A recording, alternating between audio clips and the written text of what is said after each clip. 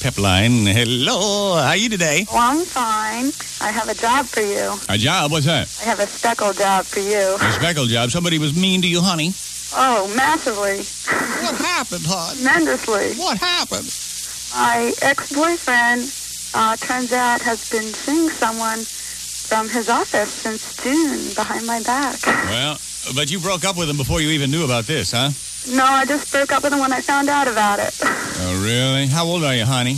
I am 23. Are you pretty? Yes. Well, you'll find another guy.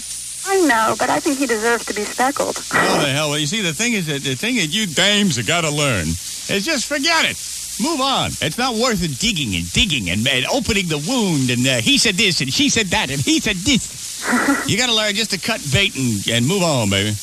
Move on. You're not the first person ever to be dumb. And, sooner or later in your life, honey, you're probably going to get involved in a relationship with somebody and you don't quite know how to tell them. You don't want to hurt their feelings. You still like them a lot, but you met somebody that really turns you on. And so, even though you don't think it now, sooner or later down the road, you'll probably be hammering some guy while you're dating some other one. And you don't want him hanging around and throwing burning bags of duty through your window and stuff. So just the best thing to do right now is say, well, I wasted some time on this guy, but it won't happen again. I'm free now. I can find another man. Don't even give this guy a second thought.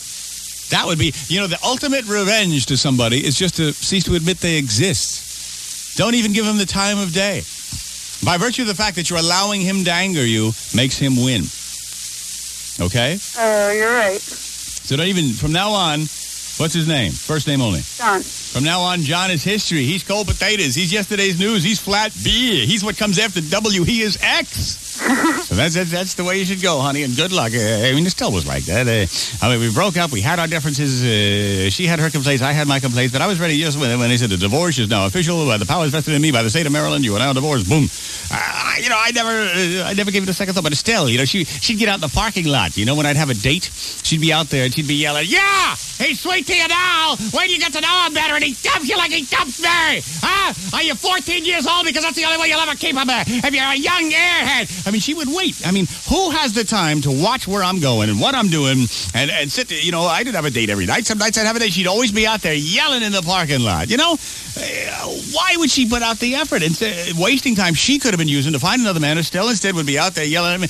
One night I had enough, I finally opened the door. She said, "Oh, there he is. There's the big man. Too ashamed." I said, "Estelle, it's okay if I come over there for a second." She said, "Sure, sure." She rolled down the window of her car. I walked up to the window. I said, "Estelle, don't do it, deep dive. Yeah,